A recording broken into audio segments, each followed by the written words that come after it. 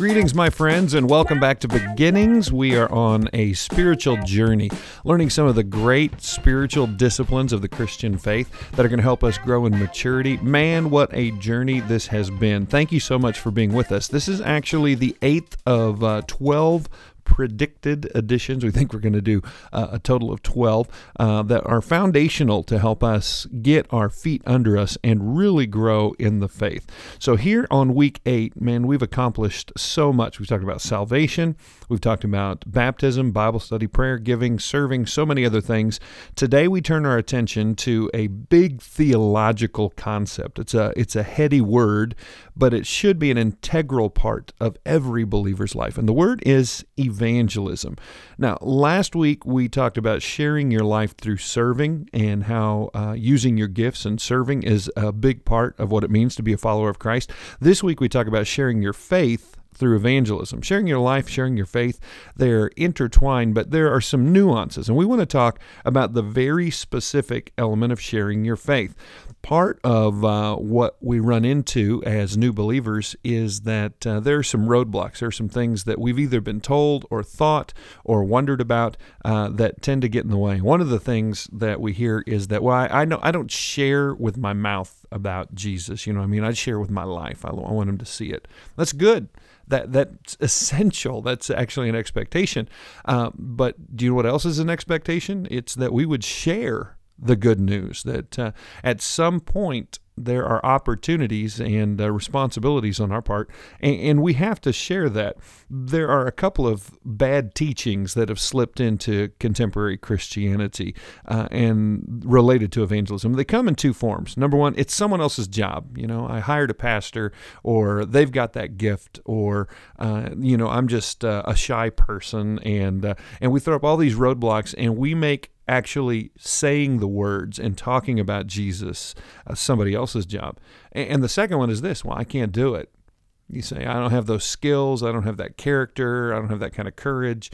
And to say that is to say that the God in you can't do it. And that's just not true. But when you ask Christ into your life, the Holy Spirit comes to live and reside within you, and you can do anything He asks you to do. So let's combat some of these cultural problems and cultural mistakes and misnomers related to evangelism with a little bit of Bible study. Bible study cures so much. Here's the first thing I would say. When it comes to evangelism, it is a command. If you're a believer, it's not an option, it's not a thought, it's not a good intention, it's a command. Matthew 28:18-20. And Jesus came and said to them, all authority in heaven and on earth has been given to me. Go therefore and make disciples of all nations, baptizing them in the name of the Father, the Son, and the Holy Spirit, and teaching them to observe everything I've commanded you. And behold, I'm with you always to the end of the age. It seems non-negotiable to me. He's not saying if it feels right, if you have an opportunity. He says go everywhere and make disciples. That's our job. Second, I believe Scripture teaches it's not just a command, it's a responsibility that He places on you as a believer. It's a responsibility. In Matthew 5:14-16, it says, you're the light of the world. A city set on a hill can't be hidden, nor do people light a lamp and put it under a basket, but on a stand, and it gives light to all in the house. In the same way, let your light shine before others, so that they may see your good works and give glory to your Father who is in heaven. It's a responsibility. You are the light of the world. That's Jesus, the light of the world, saying to us, you are the light of the world. Why? Because when Jesus lives in you, then His light is your light. It's a responsibility. So it's a command, it's a responsibility. One more. This one's tough. It's a necessity. It's a command, it's a responsibility, and evangelism, or sharing the good news, it's a necessity. In Romans chapter 10, verses 14 and 15, it says, how then will they call on Him in whom they've not believed? And how are they to believe in Him of whom they've never heard? And how are they to hear without someone preaching? And how are they to preach unless they are sent? As it's written, how beautiful are the feet of those who preach the good news. Okay, there's two things that passage is saying right there. Number one, wow, you got beautiful feet. That's right. Your feet are gorgeous because of what they bring. But number two, that God designed this world in a way that Unless someone tells, they won't know. Unless someone goes, they can't say. So we are a necessity by God's design. He made it a necessity because as His Word, God's Word directs us, it's a command, a responsibility, and a necessity for us. So here's a couple of things that I would suggest for you as a maturing, growing believer. What do you have to do to share your faith? And you share your faith through evangelism. How do you do that? Number one, write out your testimony. It's really amazing what happens when you share your story. But now keep it to 2 minutes. Some people think testimony, great, you need all day. I got to take you back to the beginning. When I was in the womb. Don't do that. Don't do that. Make it about 2 minutes, something that you could share over coffee in a non-awkward way that you drop, you just give this testimony, give God the glory, drop the mic, boom, I'm out. People jaw drops. Whoa, they just did that. That's amazing. Your testimony is unique as well. Let me tell you why your testimony is important. It is called nuh-uh proof. Do you ever have that little kid who went nuh-uh to everything? You tell them something, nuh-uh, nuh-uh. Well, your testimony is nuh-uh proof, because I have never heard anyone give their testimony and have it argued. It'd be really weird. Now, here's my personal experience, what I personally invested in my personal story. Nuh-uh. Man, people argue theology all the time. They argue religion all the time. You can't argue with your story. Your story's got real power. So to make your testimony Jesus-focused and not to wander through all the details of the past, here's what happens a lot of times. People spend time, I want to give God glory, and then they talk about everything the devil did in their life. We don't want to do that. So we want to make sure we focus on Jesus and how amazing He is. So let me suggest you do this. You make a short testimony of your life. You may have a longer version, but you need a short 2-minute version. And make it by finishing these 3 sentences. My life before Christ was. So briefly describe what life was like before Jesus. Second, the reason I accepted Christ was, and then give the circumstance, the situation. Maybe you're going through hardship, or maybe it was camp and it was wonderful, or anywhere in between. And third, finish this in, since I've accepted Christ. Now, don't get outrageous here. Don't paint rose-colored glasses on the listener and say, you got to see it this way. The truth is that accepting Jesus is the greatest thing that's ever happened, but it doesn't mean life is perfect, man. Sometimes it even makes life more difficult. So since I've accepted Christ, what's the real story?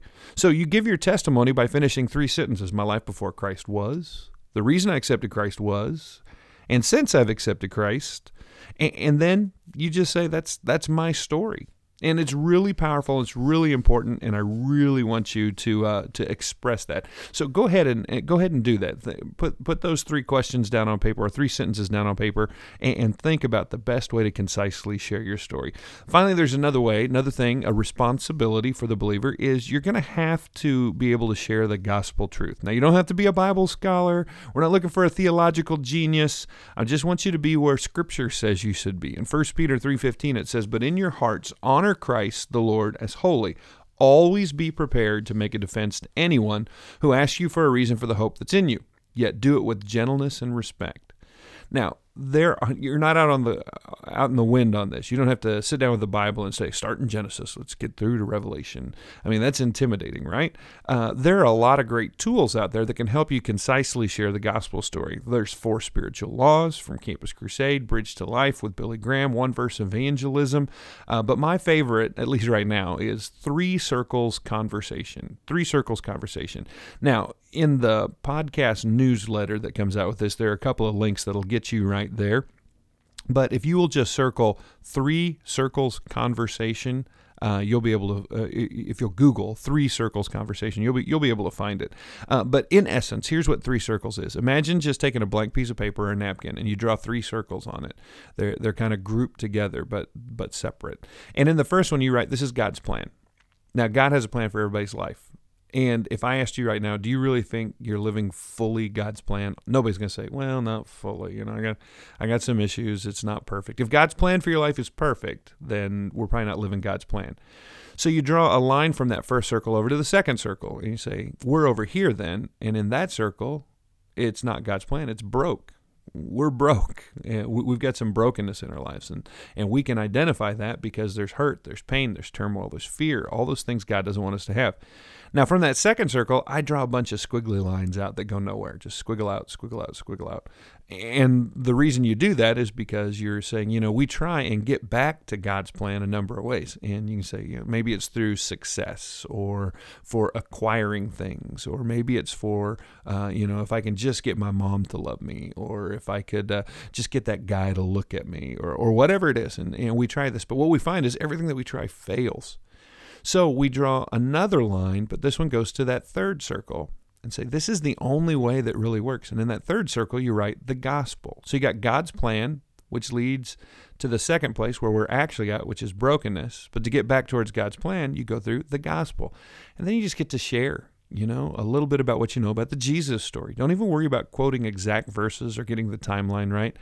Just kind of share the gospel story that Jesus is the one that gets us where we need to. And you can complete the circle by taking that third circle, the gospel, draw a line back to God's plan. Say, this is how we get back to God's plan for our life. If you want one verse that really connects there, I always go to 1 John 1:9, which is, and God is faithful and just. If we confess our sins, He's faithful and just and will forgive us of all unrighteousness. He'll move us out of brokenness and back towards God's plan. So there's a couple of resources for you to start sharing your life. Make sure you've got your testimony in your back pocket. Make sure you have some kind of gospel explanation that you can use. And I would suggest 3 circles. So here's what's next for you. Write out your testimony. Go ahead and write it out and then practice it on live people. That's right, live people, family, friends, etc. Perfect strangers, if you're that kind of person. You could even use the excuse, hey, my church is having me do this, or in my faith, I'm really wanting to learn how to do this. Can I buy you coffee? Can I just practice this on you? And a lot of people just help you out just to help you out, and then, boom, you're actually sharing your testimony. Next, practice the 3 circles on live folks as well. Go to the website that's connected here, and you can download a guide. You can watch some videos. You can get all kinds of encouragement and go much deeper in understanding how to do this. But practice it on some folks. Same game plan. Say, can I share this on you? This is something that I'm learning how to do, and I need to practice on some people. And finally, I would say this: start praying for 2 people. You need to start praying for 2 people. First, pray for someone you have a relationship with that you could share the gospel with. Start looking for an open door. Start praying for favor that there would be an opportunity for you to share the gospel. And then start praying for someone who you are not close enough with yet that you can share the gospel. You may not even know them, but start praying. You may say, I know who I need to pray for. We're not anywhere near sharing the gospel. I could pray for them. Or you may say, I don't even know who this is, but God brings somebody into my life that I can pray for them. So write out your testimony and practice it. Get a hold of 3 circles and practice that, and then start praying for those 2 people. I'm so thankful that you are taking these steps. If every believer found someone else in this next year to make another believer and start discipling them, you need to know that would be the largest growth the church has ever seen. The reality is that the latest stats say that less than 4% of believers will ever share their faith. So if we who are just listening to this, if we would be the ones who would just go out and do that, imagine the impact. Imagine what would happen if every believer reached someone to become a believer in Jesus. Well, that was God's plan. Imagine it, because that is what God's plan was when it was commanded. Go and make disciples. Thank you so much for being a part of this. I'm praying for you. Be encouraged. Step out, and don't forget, in the Great Commission, if you're scared, if it's difficult, if it's awkward for you, He said, and I am with you always. When you are making disciples, when you are sharing the faith, that's when He says, I'm there. I'm there. You want to know where I am? I'm out there. You want to be with me? You want me in your life? You want to be near me? Then I am out there. Let's go where Jesus is. Let's share the faith. Show those beautiful feet off. God bless you, and we will see you next time on Beginnings.